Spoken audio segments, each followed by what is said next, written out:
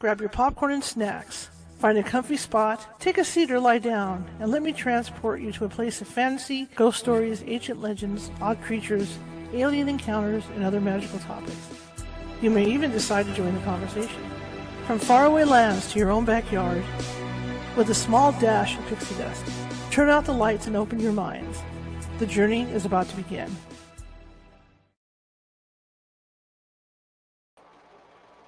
Good evening, everybody. How's everybody doing? I hope you're doing great. It's midweek. I was going to say hump day, right? It's hump day. Everybody made it to Wednesday, 2 more days. Hit that weekend, and then 4th of July and all the celebration going on and all that good stuff. Well, I hope everybody had a good Wednesday. Got a great show tonight. I'm really excited for my guest. He's a returning guest. And by the way, my name is, before I forget, right? My name is Charlotte. I'll be your host tonight. I'm also the owner of this team, this California Haunts Paranormal Investigation team, based out of Sacramento, California. We are 45 strong, up and down the state, which means if you have a problem, I hate things hanging. If you have a problem, we can help you out. It may take us a couple days to get to you because California is huge. It's a huge state, but we can get to you. And in the event that we can't get you right away, we do have psychic mediums on staff that can call you and speak with you and see what might be going on in your house. Chicken sandwich, guys. To see what might be going on in your house, and sometimes they can settle it down until we get out there in most cases. Okay, I've got something really cool to share with you right now. I got good news and bad news for you guys. Okay, let's do the bad news first, right? The bad news is I was just seeing about a half hour ago on CNN. A CNN announcement came up that the Coast Guard has found what seems to be human remains among the debris for that sub that imploded. So that's the bad news. I find that really sad. Really sad. I was hoping that when the thing imploded, I was hoping that, just everything went in fish food, right? But that's unfortunate. Okay, now switching gears into good news. If you guys remember, if you guys saw the video of the longest tenured Tinkerbell at Disneyland, Gina Rock, the video we did, the interview, she loved it. Very happy with it. And I got something in the mail today from her, which is really cool. I collect Disney stuff. At least I used to. I don't do it as much anymore. But every time I went to Disneyland as a kid and into my 20s, I would buy a unique wristwatch every time I went. Like I got a Peter Pan one where they're all flying around the face of the Big Ben's there and they're flying around the face of the watch. I've got a Goofy one where the hands run backwards. I've got a Mickey one where his head nods and things like that. I was collecting those. Plus, I was collecting, and this is going to show you how old I am, the VHS tapes when they were coming out with the special editions of the movies. I collected those because they used to come with like a animation frame. There was a copy of an animation frame, but they were all numbers, so I have all those. I probably have some of those diamond ones where you can make a lot of bucks off it. But this, what I got today, is unique in that I don't think many people have this. So see if I can show it to you. I was trying to do a printout of it or set it up for the show, but I had a crash at the last minute, so I couldn't do it. So see if I can show this to you guys. If you can see it, look at that. There you go. So I have got an autographed picture of Tinkerbell herself flying between the Matterhorn. Get that straightened out. I know it's glossy. Between the Matterhorn and Sleeping Beauty's castle, and it's autographed. And if you remember the story with this gal, she is the longest tenured Tinkerbell. She flew for almost 40 years from the Matterhorn to past the castle every night at Disneyland. So I'm real excited. I'm glad to have that. It's a real interesting piece of trivia because not everybody has that. It's signed by her, Tinkerbell, and then her name. So I'm really excited about that. Hopefully tomorrow I'll have the thing up so you guys can really see it. Anyhow, I want to make the announcement too. I'm teaching a class on ghost hunting, and that's because I'm looking to recruit members for my team. And I have one spot left for that class. So if you want to jump on board for that, you got to do it today. You got to do it. If that's something you feel like you want to do.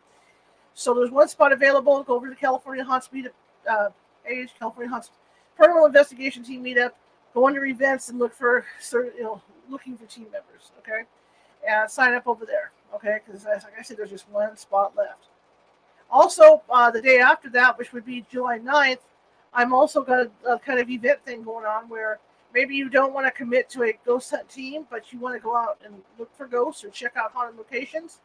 Well, I can help you with that. We've done, I've been doing this for almost 20 years with my team, and so we know just about every easy to access haunted hotspot there is. And so what I've decided to do was share that information with you. I mean, it might be a restaurant, it might be a hotel, maybe you might want to stay the night or something in a haunted location. But these are places that you could even just walk in for free, maybe have a soda or something, and ask the staff about their ghosts. So that's available on the 9th, and so check that out. That's also over at the meetup. Okay, so you have a nice list to do that with. Okay, getting on with our day. If you're watching from Facebook and you like what you see tonight, be sure to give me a thumbs up, a smiley face, anything to be happy. Because what happens is that Facebook is on the algorithm, and what that does is the more of those we get, Facebook looks at that and puts us up higher, which puts us out to more people. And since I've been doing a lot of the shorts, because I know you guys that follow me, I've seen a lot of the shorts I've been doing. Since I've been doing those, I'm getting more views and everything because we are getting moved up and pushed up that algorithm. So please be sure to, let me know if you like the show or not. Show me some love. And if you haven't done so already, follow. Okay, because we're always looking for followers. The more followers, the merrier, right? The more followers. Also, if there's somebody in your house who is in there other than you and maybe might be in the other room or something, and they haven't seen the show yet, and you like the show, you can just ask them, say, hey, I want to hear this. This is kind of cool show here. Kind of campy, kind of cool at the same time, and check it out. Because that's how another way that the show gets more views is word of mouth, right? Okay, same thing with YouTube. YouTube is on an algorithm, so the more happiness, the more hearts and all that you give us, the higher up we go on the algorithms of YouTube. Plus, YouTube, I've got 631 videos sitting over there for the last 3 years. So there's all kinds of stuff to choose from, topics. And as you can tell, I'm a journalist. I don't like being on the paranormal topic all the time. So today is a prime example of that. Our good friend Larry Jorgensen is coming on to talk about a book he has about a shipwreck.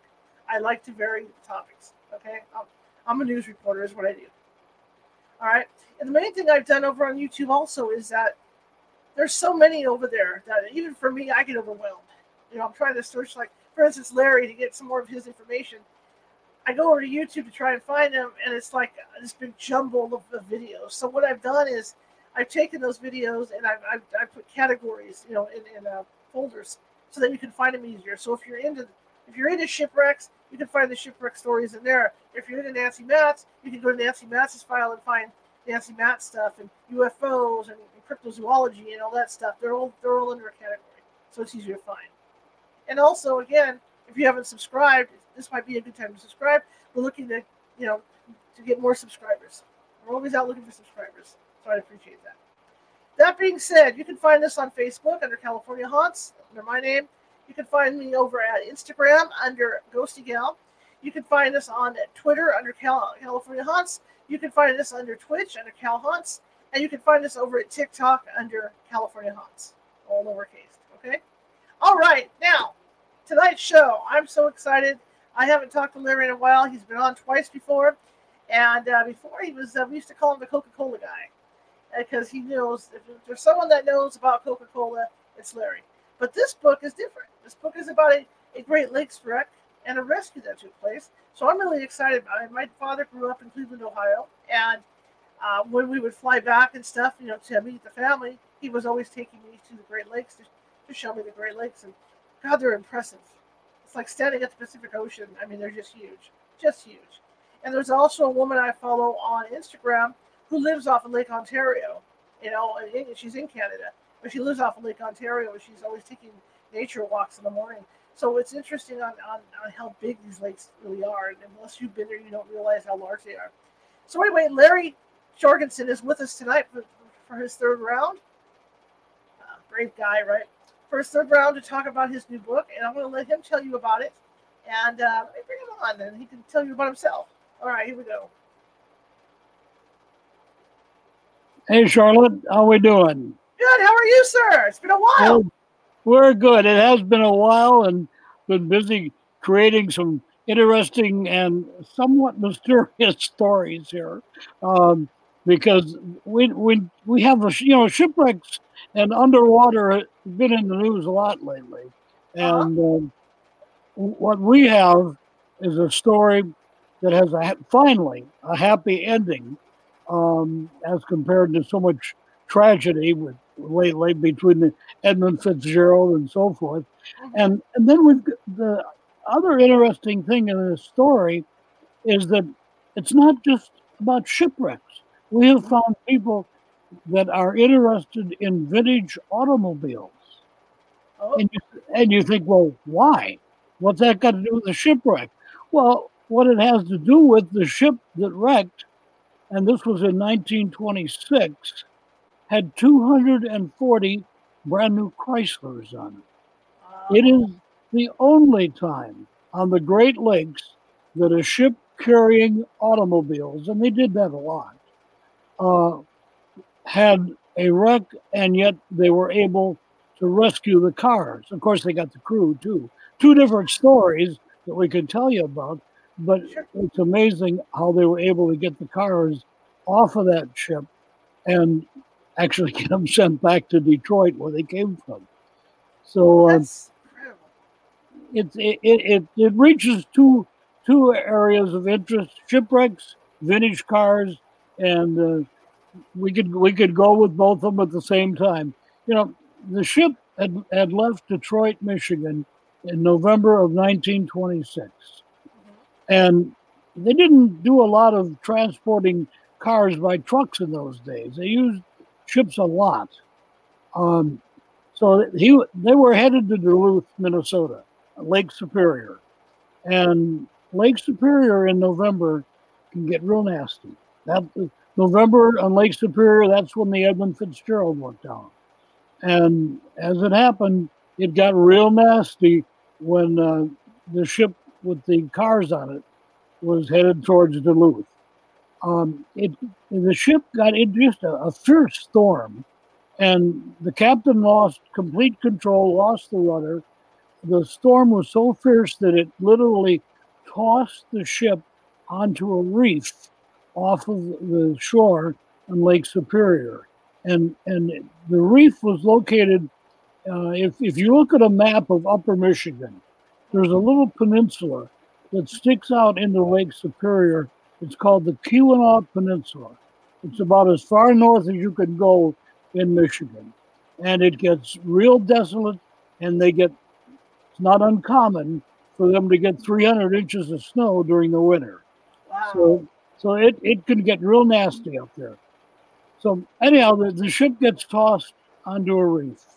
It gets ripped open, fills with water on the lower level, and the cars on top get frozen in and so forth. So we have a crew of 29 guys, and first we've got to get them rescued. So what they do is they get a lifeboat, and they chip it loose from the ice and snow, and they use the lifeboat back and forth to shore to get the crew members on shore. Okay, so now at least we've got the crew on shore. So they think there's a little town on the tip of the Keweenaw Peninsula, a little town called Copper Harbor. And they mistakenly think that they have sailed past. In other words, they are west of Copper Harbor. The captain told them that we must be west of Copper Harbor. I saw that mountain. I know that's the Brockway Mountain there at Copper Harbor, and we've gone by it. So, which they hadn't. Now, 1926, there's no ship-to-shore communications. Nobody knows if the ship has crashed, and nobody knows where they are. So they get the crew off the ship, thinking they are west of this little bitty town. And so they figure, well, what we have to do is walk east. We may, walking through 4 feet of snow and sub-zero temperatures and so forth, we may be able to make it to that town. Well, that was a mistake because they were already east of Copper Harbor. They didn't know it. And they proceeded to go further east, and they're struggling through the snow. It wasn't until almost a full day when they realized the mistake, turned around and headed west, was where they should have been going in the first place. Now, we've got deep snow, cold temperatures. We've got a crew that had no idea of the challenge that they were going to meet. Some of them are dressed like, going to a prom or something. They've got loafers on and, they're not dressed for what's happening. So they get out there, they're in the snow, they're freezing. And after the second day of just wandering through the snow, trying to find this little town, they're about ready to give up. They just think they've had it. As it turned out, there was a Coast Guard ship, a rescue ship, that had gone out because another boat had gone ashore east of where this particular, the ship was called the Bangor, after Bangor Bay. So the ship that went ashore was east of that, and they were able to make communications with the Coast Guard, who went out to rescue them. In going out, the Coast Guard captain never even saw the abandoned ship that was wrecked on the reef. The storm was so bad. So he rescues the second crew. He's headed back to this little community of Copper Harbor, and all of a sudden he sees the abandoned ship. He pulls in there, and there's no one around, so he continues on. And a few hours later, he spots the crew. They're along the shore of a little bay, and he sort of pulls in there with his rescue boat, and he hails to them, "Build a fire, I will come back and get you." So, and he takes the first crew in, comes back and rescues the second crew. So altogether, we've got about 59 people, rescued crewmen, in this little bitty town, population probably 3 dozen. Definitely there was no welcome wagon there for them. So the problem is, what do we do with the crew? The crew that was in better shape, that second crew, they finally got them over to the rescue station, which was about 14 miles away, got them there by boat. But the crew off of the ship that was wrecked with the cars, they're really in bad shape. And a family in that town that says, "We'll take them in, all of them." They took them in, got them to the house through deep snow. The family had, fortunately, the father had slaughtered a couple hogs to get them through the winter. So they had that, and they had milk from their cow, and they had chickens. So they got them in there, and the guys literally collapsed around the stove in the house. And they were fed, but they were in bad shape, really bad shape. The Coast Guard captain was able to radio ahead to the nearest hospital, which was 40 miles away. Now, this is 1926, and the town where they are is snowed in. They don't follow the road between this particular town and the town where the hospital is. The snow can get 6-8 feet deep on that road. So he gets a hold of the doctor at the hospital, says, "We need help. We need it bad." The doctor was able to find a local automobile mechanic of sorts who had he'd taken a Model T and he'd put snow tracks on the back of it and skis, and they were able to plow through 40 miles of snow and get to at least the more seriously injured of the crew, to get them into the hospital. The remaining crew, little by little, go by horse-drawn sleigh and make it to the hospital. Eventually, they get all of them to the hospital. So, little by little, they recover. Some of them spend a couple months in that hospital, but they do recover and are able to, little by little, get back to their hometowns. In the meantime, we still got a ship with 200 and some Chryslers on it, sitting on a reef in Lake Superior. Well, Walter Chrysler had come up and had seen the ship, saw that it was a It was destroyed. It was a disaster. But he knew his cars were there. And Walter wanted his cars back. So he hired a salvage company in Duluth, Minnesota. And the salvage company comes up with a plan. Now, the ship had wrecked in November. They wait over 2 months until the ice freezes around the reef. So now there is a frozen ice path from the reef to shore. Okay, that sounds good. So they build a ramp and they start getting the cars off of the badly damaged ship. Now, it wasn't easy to get them off. They'd been on there for almost 3 months, covered with snow and ice. Pictures in the book will show how hard they worked to get those cars off of that boat.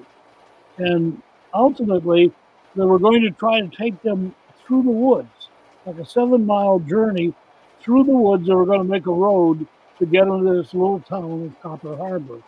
Well, that didn't work. They just too much snow, too many trees. That didn't work. Then they realized that the water along the shore of Lake Superior also had frozen. It was frozen enough along the shore that they could drive the cars out. Okay, we will drive the cars along the shore of Lake Superior and get them to this little town. Again, not an easy task, because some of the cars didn't have batteries. Some of them that did have batteries, the batteries were dead.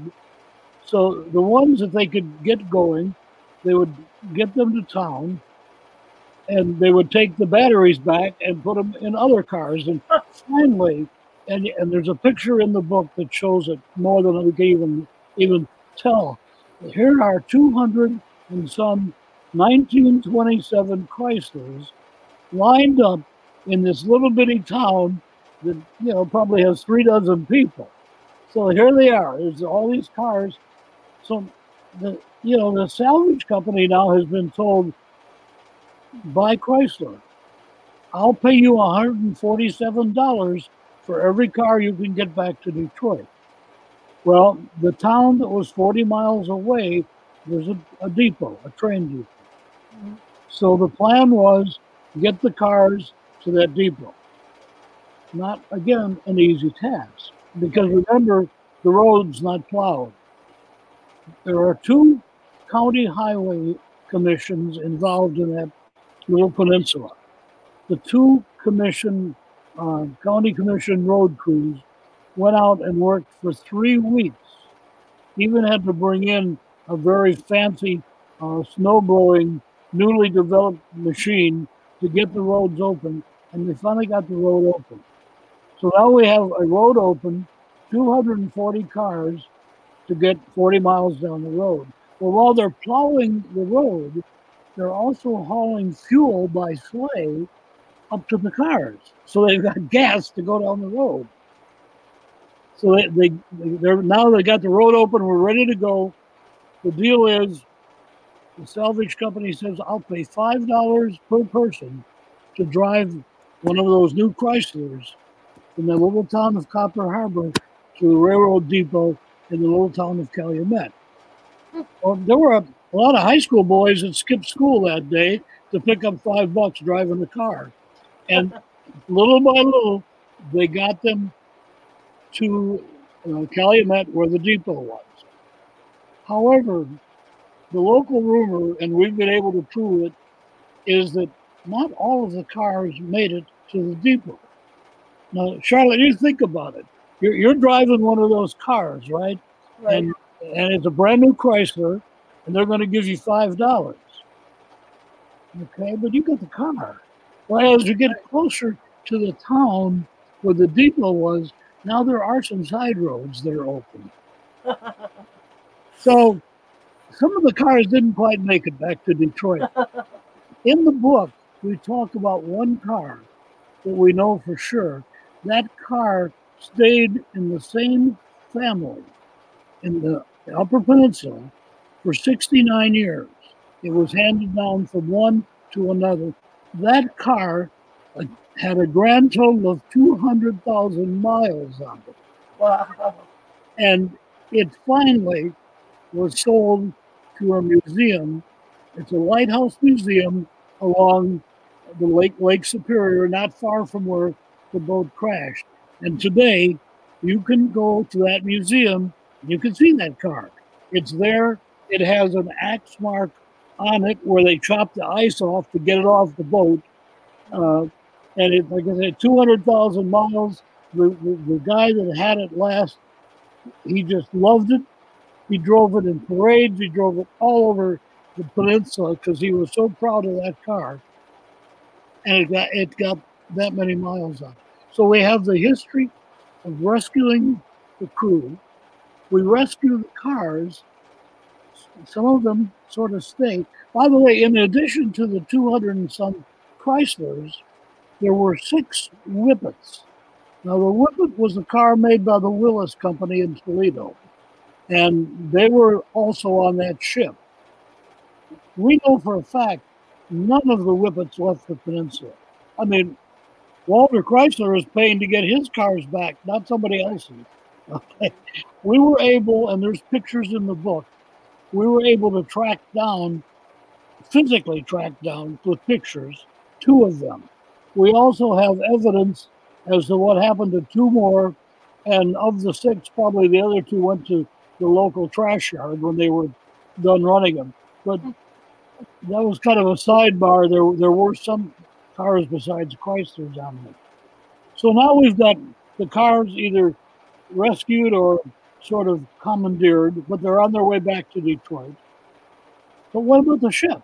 Now we have a badly damaged, abandoned ship sitting on a reef off of the Keweenaw Peninsula. Well, that ship sat there for 18 years. Wow. People would go out as far as they could go on the shore, and they'd see the ship out there, and they'd take pictures. It became one of the most popular tourist attractions in the summer. But what happens after 18 years, we get into World War II, and there's a need for steel. Another salvage company gets the contract.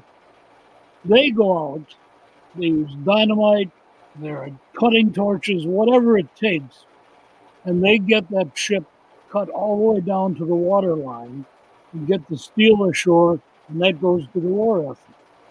Okay, that's good. That's salvage number 1. Then we have, I guess you could call it the Midnight Salvage Crew. There are 2 loggers. They're in the woods cutting down trees, and they hear about what's going on. And they think, well, we can make a lot more money if we can get some of that steel that we can cutting down these trees. So they devise this fancy vehicle, an old truck, put high wheels on it, and put a big crane on the back of it, and they are able to get it out to the shore, not far from what's left of the boat. And once again, now we're underwater. It's divers with dynamite, torches, whatever, cutting the rest of the ship into pieces, and then it's being hauled ashore by this crude crane on the back of this truck. So salvage effort number 2, the loggers make a few dollars too, and the steel goes to the war. So if you go to the museum in Eagle Harbor, is where it is, you not only will see the car, but occasionally there'll be pieces of that ship, very small pieces, but because of the change in tide or whatever, they will be exposed. And there are some pieces of that ship in that museum. But even better, there is the captain's desk, which he was able to get off of the ship, and his jacket and his logbook are all at that museum. It's just an amazing story. Something like that's never happened before on the Great Lakes. There are, Charlotte, there's a lot of cars on the bottom of the Great Lakes. Right. It wasn't the first boat to wreck that was carrying cars, but it was the first and only one carrying cars where the cars were rescued. And it's just an amazing story. And what pleases me, not only do the maritime historians, boat shipwreck lovers, etc., like the story. But all of a sudden, we've got all these people that like vintage automobiles, are fascinated by how these 1927 Chryslers were able to be rescued and to sustain themselves through all those conditions, ultimately get back to Detroit. I don't think you could do that today. You get a damaged car, it doesn't go back into the network. It's done. But they got them back to Detroit. Walter probably put a little extra crew fixing them up again and put them back out into the marketplace. That's crazy. Yeah, it's an unbelievable story. And the neat part, we've got pictures, historic photos. It so happens that the captain of that rescue crew was an amateur photographer. So he took a lot of pictures. He stayed with the story, so to speak. And they say he even drove the first car from the ship to Copper Harbor. He had the honor of doing that. But his pictures have been handed down, and I was fortunate enough to get access to them, and they are included in the book as well. So a lot of pictures, a lot of interviews with descendants of crew members and the family that saved the crew and so forth. It's an unbelievable story. I've had people come up to me and say, why doesn't somebody make a movie out of this? Well, it probably would make a good one because it's all true and it goes in so many different directions. Oh, it would. And how did the story come to you? Well, it's interesting. I like vacationing up there in the summertime, not in the winter with 300 inches of snow. But I get up there often in the summertime. And about 2.5 years ago, we were up there, and I read a little article in one of these tourist magazines about this. It was like 3 paragraphs, and I thought I'd heard about all the shipwrecks on the Great Lakes. And I looked at the shipwreck maps where they tell you where all the ship. It wasn't on there, and I thought this is too good a story. You're a journalist, Charlotte. When you find a good story, you're like a dog with a bone. You want to hang on to it. And Absolutely. I became addicted to that story. I spent the next year researching, finding pictures, interviewing people, and I just decided this has got to be a book. It's just too good not to be told. And that's how we found it by accident. We got addicted to the story, and we were fortunate enough to get a lot of help in our research and to create the book with the photos and the true story. It's incredible. And how hard was it trying to find witnesses and stuff? I'm sorry, Charlotte, you broke up. What was the question? Was it difficult trying to find the witnesses? Was it difficult? Yeah. Oh, only at times. But when you'd run into the difficult parts, the parts that you had been successful with motivated you to go on and to continue. And again, the people up there, at the end of the book, I'm right. It's sort of a quasi tribute to the people of the Keweenaw Peninsula. There's that saying, it takes a village. Well, in this story, it took a peninsula.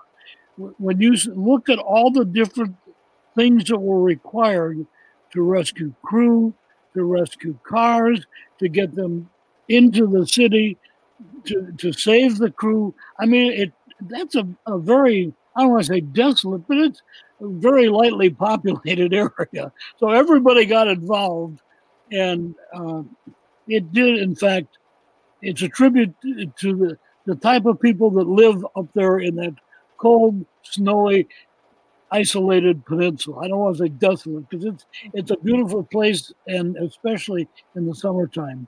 Right along Lake Superior, gorgeous view of the lake. They get the aurora borealis at night, and it's just a gorgeous place to be.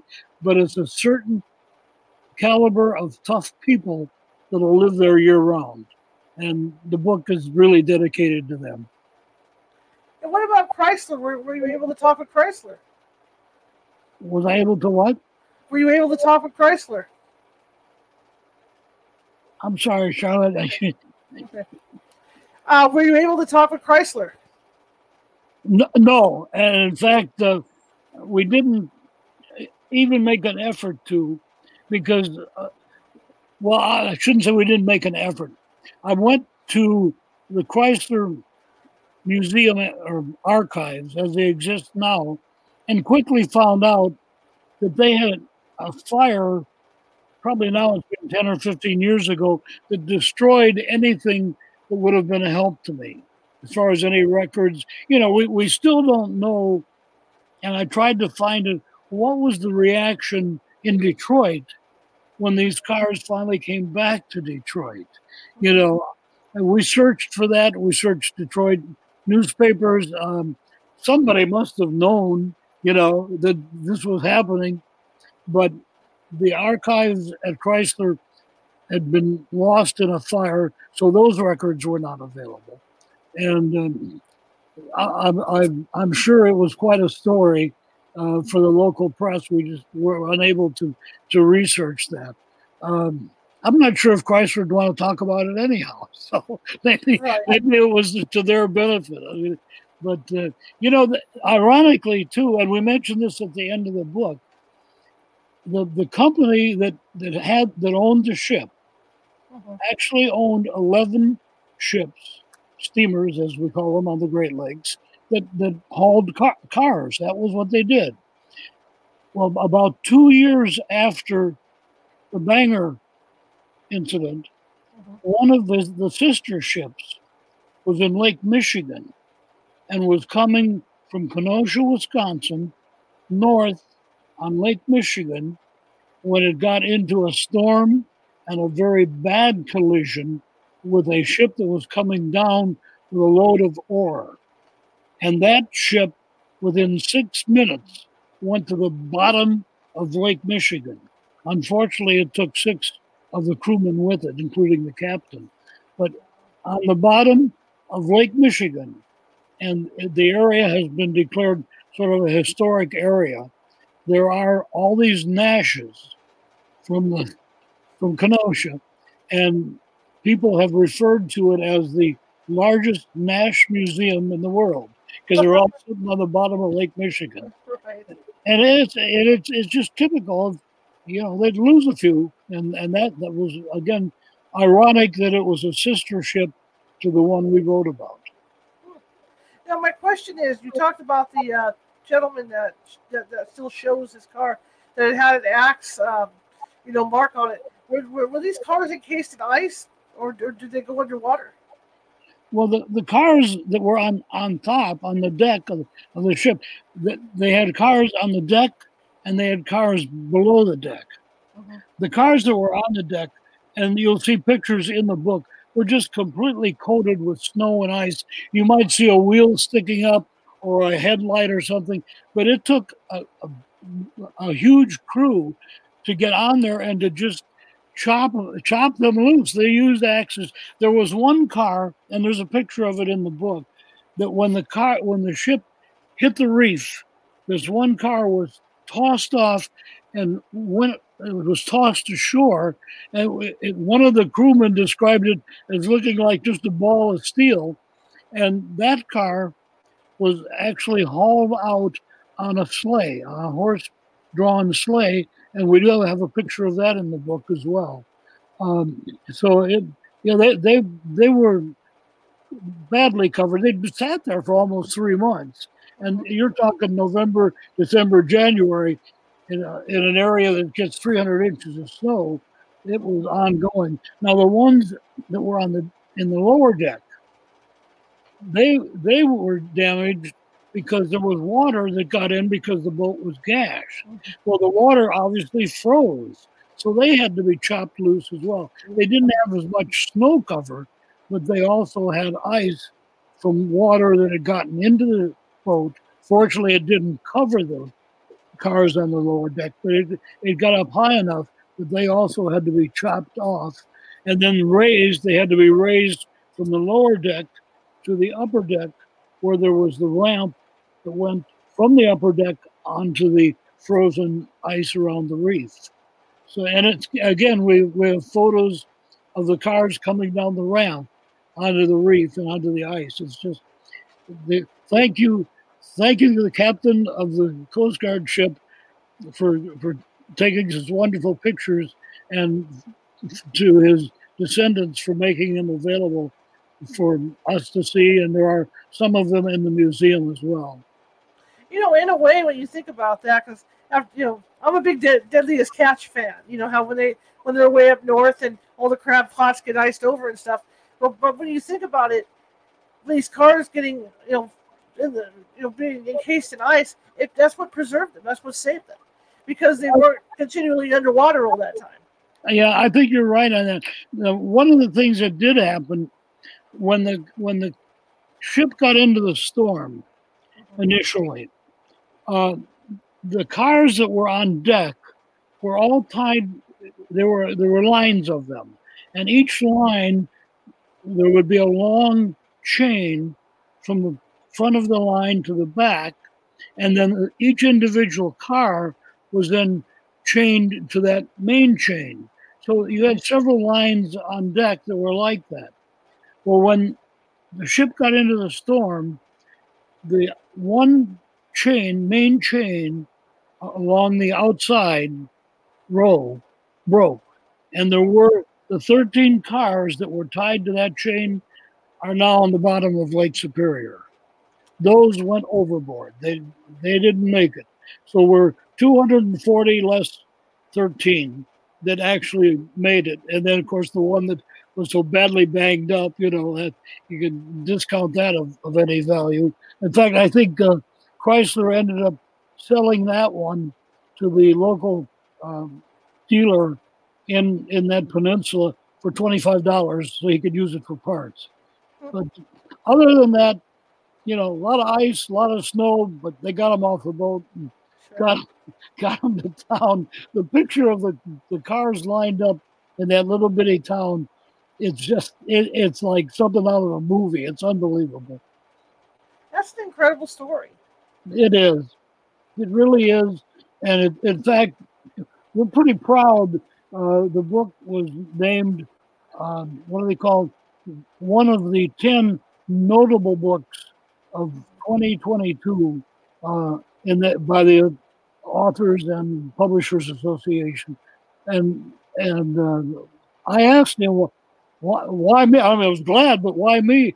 And the reason I got back was because of the research and the total story that was told. There's been shipwreck stories. We took it one step further. What happened in all the different things that were resulted because of the wreck. It went in many directions.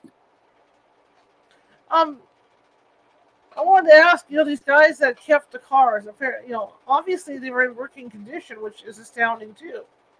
Because you'd think there'd be a little bit of water damage on these cars.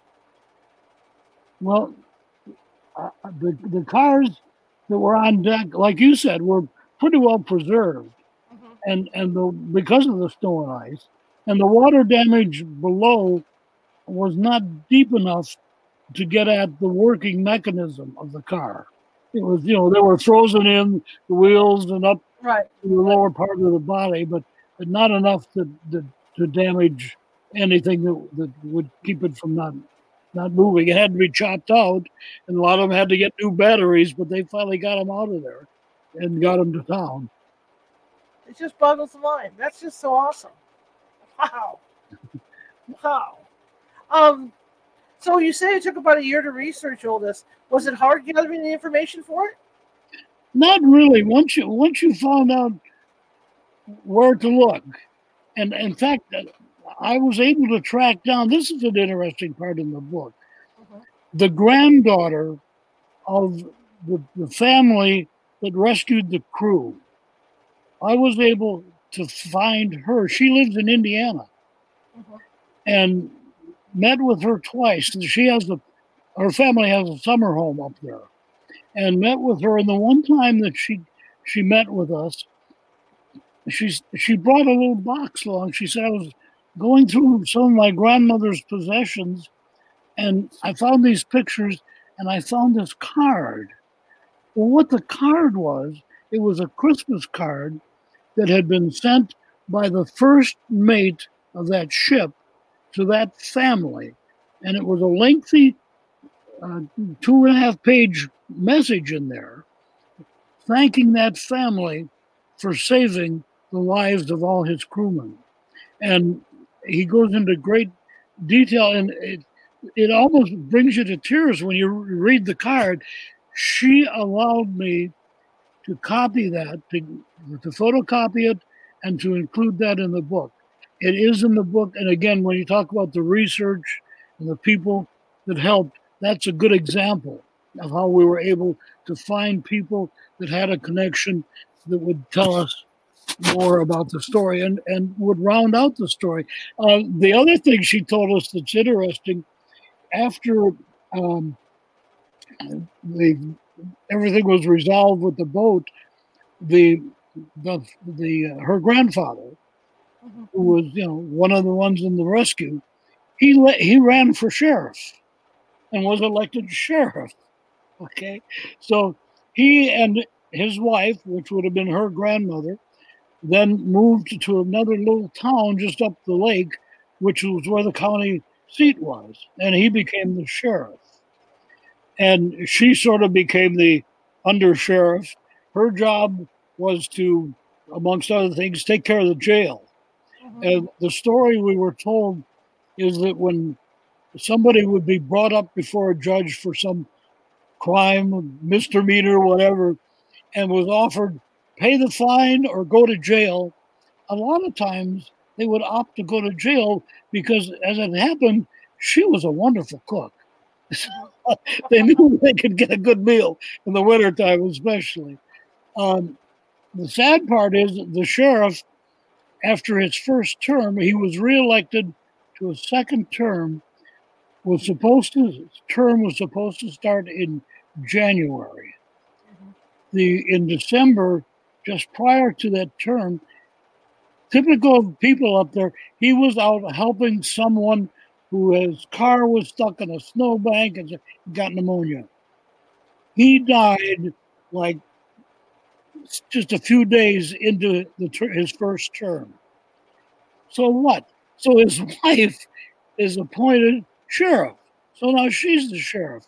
Not only is she the sheriff for that term, she runs and is elected for 2 more terms. And in the Michigan history books, she's listed as one of Michigan's famous ladies. Again, it's that people in that Keweenaw Peninsula, we got to do it attitude, and she did it, and amazing story. So, from what you're saying and from what I understand about the witnesses, there's still people alive. I mean, when did this take place? Well, the shipwreck was 1926. Wow. The crew was rescued in 1926. The crew was rescued in 1926. The cars were rescued in 1927. Okay. And fortunately, they were 1927 Chryslers. Well, I was just thinking, 1926, these witnesses are up there. I'm just impressed that you found them. Yeah, it's one of those kind of stories that really gets to you. Yeah, because that was the year my dad was born. That's why I was trying to do the math in my head. Right. And are the majority of the family still living on the peninsula, or have they kind of dispersed? Well, there's descendants of them, and they certainly were a help to us in researching. Obviously, families that were involved, just like the Coast Guard captain, it was his granddaughters who had acquired the photos that he had taken, and they were generous in making them available for me and for the museum there in Eagle Harbor. So there were a lot of descendants of people involved, and I was able to also get the copy of an article that a reporter had done, a radio reporter. He had interviewed several of the crewmen, and the written copy of that interview I was able to get. And so consequently, I was able to pull out of that the comments of some of the crew that was actually on the boat, and them. And so when I say, they feared they were near death, it was, this is what they told this particular radio reporter, that they didn't think they were going to make it, and the quotes are all in the script of his radio broadcast. So we were able to get some good, almost firsthand information because of the interview of them at that time.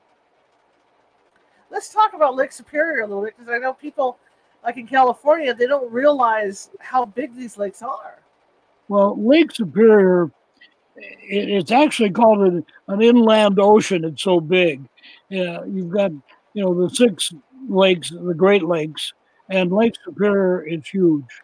It can be very, very dangerous.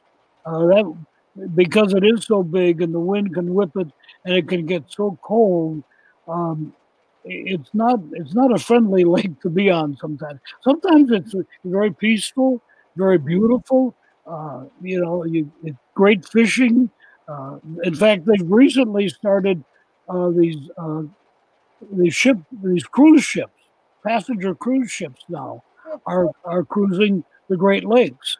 So it can be very friendly, but it'll bite you. You got to be careful. Because don't they have their own weather patterns too, right? I'm sorry, they're what? That they have their own weather patterns. Yeah, it's how can I say, it's different. It's just very different, Charlotte. Mm-hmm. This is fascinating to me. This book is fascinating to me. I read the first few chapters, and it's good stuff. I mean, it keeps you glued to the story. Yeah, and it's pretty. You as a fellow journalist will know. When you write like you would write for radio, TV, news, it flows easier and it's easier to read. You can sit down and read that book hour and a half, and then you'll go back and you'll start looking at the pictures. But it's and I think it's one of the reasons it got the award that it got, because it was an easy to follow story, and it was all true. Mm-hmm. So again, getting back to your research, did you find anything difficult to research on it? Well, yeah, we traced a lot of rumors, because we're looking at, third generation. It's been handed down that type thing, So we did chase a lot of rumors that were dead ends. There was no way to prove them. You'd find some, oh, well, I heard that, And so it's just like the missing cars, Oh, yeah, my grandfather was one of the ones that drove it. Well, you start tracking it down. Well, maybe he did, maybe he didn't, but he didn't keep one of the cars. So those are those old, urban rumors that sort of grow in years, and you have to sort them out from the facts. There was a time too, because I was thinking when you talked about the people keeping the cars, nowadays DMV and everywhere else has those serial numbers on record, and it'd be hard to do that nowadays. So that timing was perfect for a lot of those people. Yeah, you had to, in those days. Well, let's face it, there was no communications when the ship crashed, and very little. Even the closest newspaper, which was a weekly newspaper, which is long since gone, was in that town where the depot was. And going through archives, I found very little. I did find a couple articles. Again, you say, what didn't you find? Right. They had 2 articles about the cars being rescued and that the cars were coming to their town, were going to be placed on the train, all of that. They had that pretty well in detail, that Chrysler was sending up a special crew to make sure the cars were mounted on the train properly, etc. That was in this newspaper. But you would think somebody, either from the newspaper or somebody in town who had heard about it, would have gone out and taken a picture of the cars on the train. Do you know, I tried everything to find that picture is the holy grail of that book. If it exists, it's in some family book where Grandpa took, who drove the cars, and here's the picture. The newspaper didn't have it.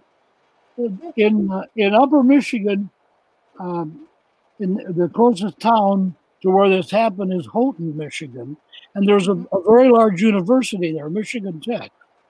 They have a great archives, and I've worked with the archives for a lot of my stories. But the interesting part, when I first got onto this, one of the first places I went for information is I went to the archives at Michigan Tech. Now, Michigan Tech is probably 45 miles from where the shipwrecked. Okay, and this is the university archives. I called there and talked to one of the archivists, and I told her what I was looking for, and she said, that's an amazing story. I've never heard that story before. And she's in the university archives. She said, let me see what I can find out. Well, as it turned out, she had a fellow employee that had heard the story and knew it. Yes, it did happen. And they were able to dig out a couple newspaper articles for me and one picture actually two pictures. One picture of the family, the gentleman that had the car for 60 years, they had a picture of him, and it's in the book. In fact, it's a picture of him taking the car through the state motor vehicle inspection. Okay, and the old guy and this is years ago, the old guy who's standing there with his clipboard, he's saying, I have never seen a car this old with this many miles on it come through this inspection, And the other picture that I was able to get was when the car was finally sold to the museum. There's a picture of it being loaded on the trailer and hauled out to the museum. But I found it it was frustrating because I'm just starting to get into the story. I've become addicted to it. I call the archives. Gee, we never heard about that. I'm like, oh, now I'm in trouble. But it worked itself out. That's fantastic. That's fantastic. So when you finally you got real good response to this book, obviously, and you think you mentioned this earlier. Do you think there might be a movie company interested in doing something with it? I hope so. I hope the story attracts enough attention. It has, from an author's standpoint, it has sold well. So thank you. Mm-hmm. Thank you, maritime enthusiasts and vintage vehicle enthusiasts. I've got some vintage car museums that are selling the book in their gift store. Oh, that's awesome. So yeah, I think it's, as they say, it's got legs. It'll be around for a while, and who knows, maybe someday somebody will come to me and say, here's the missing link, here's the picture you've been looking for. So I'm always game for an update. Well, it's just interesting, like you say, because there have been so many shipwrecks in the Great Lakes that this one was overlooked, but this one's very, when you look at this in the big picture, this is a very important story. I mean, this is a huge car company literally going in to rescue their vehicles.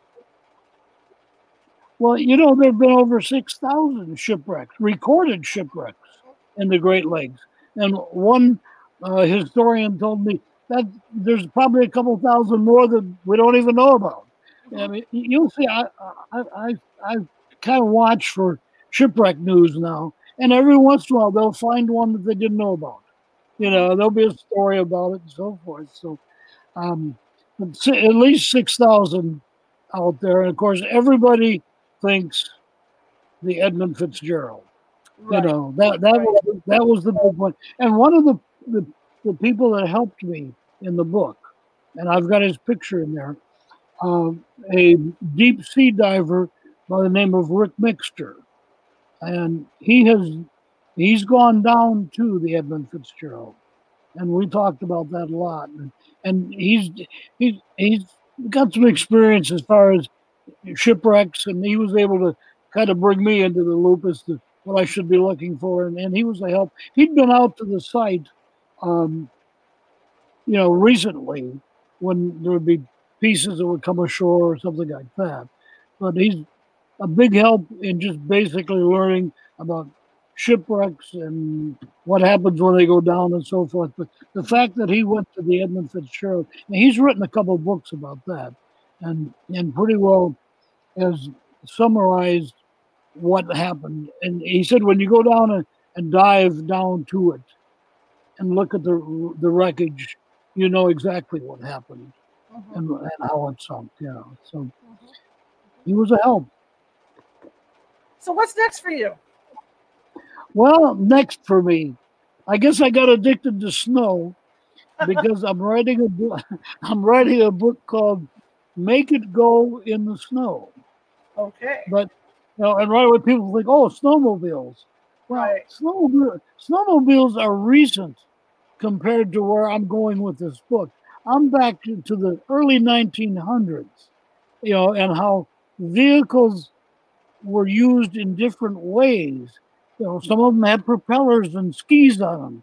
Some of them had great, like the Model T, the guy that went out to the ship, where they would put a track on instead of the wheels and skis instead of the front wheels, that type of thing. And I'm finding some amazing stories on what people did in the early days for snowmobile, if you want to use that term, and they do, snowmobile transportation. Actually, everybody says, well, snowmobile, that's pretty new. The name snowmobile was actually copyrighted in 1912. So you can see where we've gone with it. And, we get into some interesting facts of how snowmobiles evolved and some of the things, the ideas. In fact, the subtitle on the book is People and Ideas in the History of Snowmobiles, And some of the ideas were really good and some of them were bizarre and never worked. But we've got them covered. And that's good. You remember the Coca-Cola book? That was like 200 and some pages.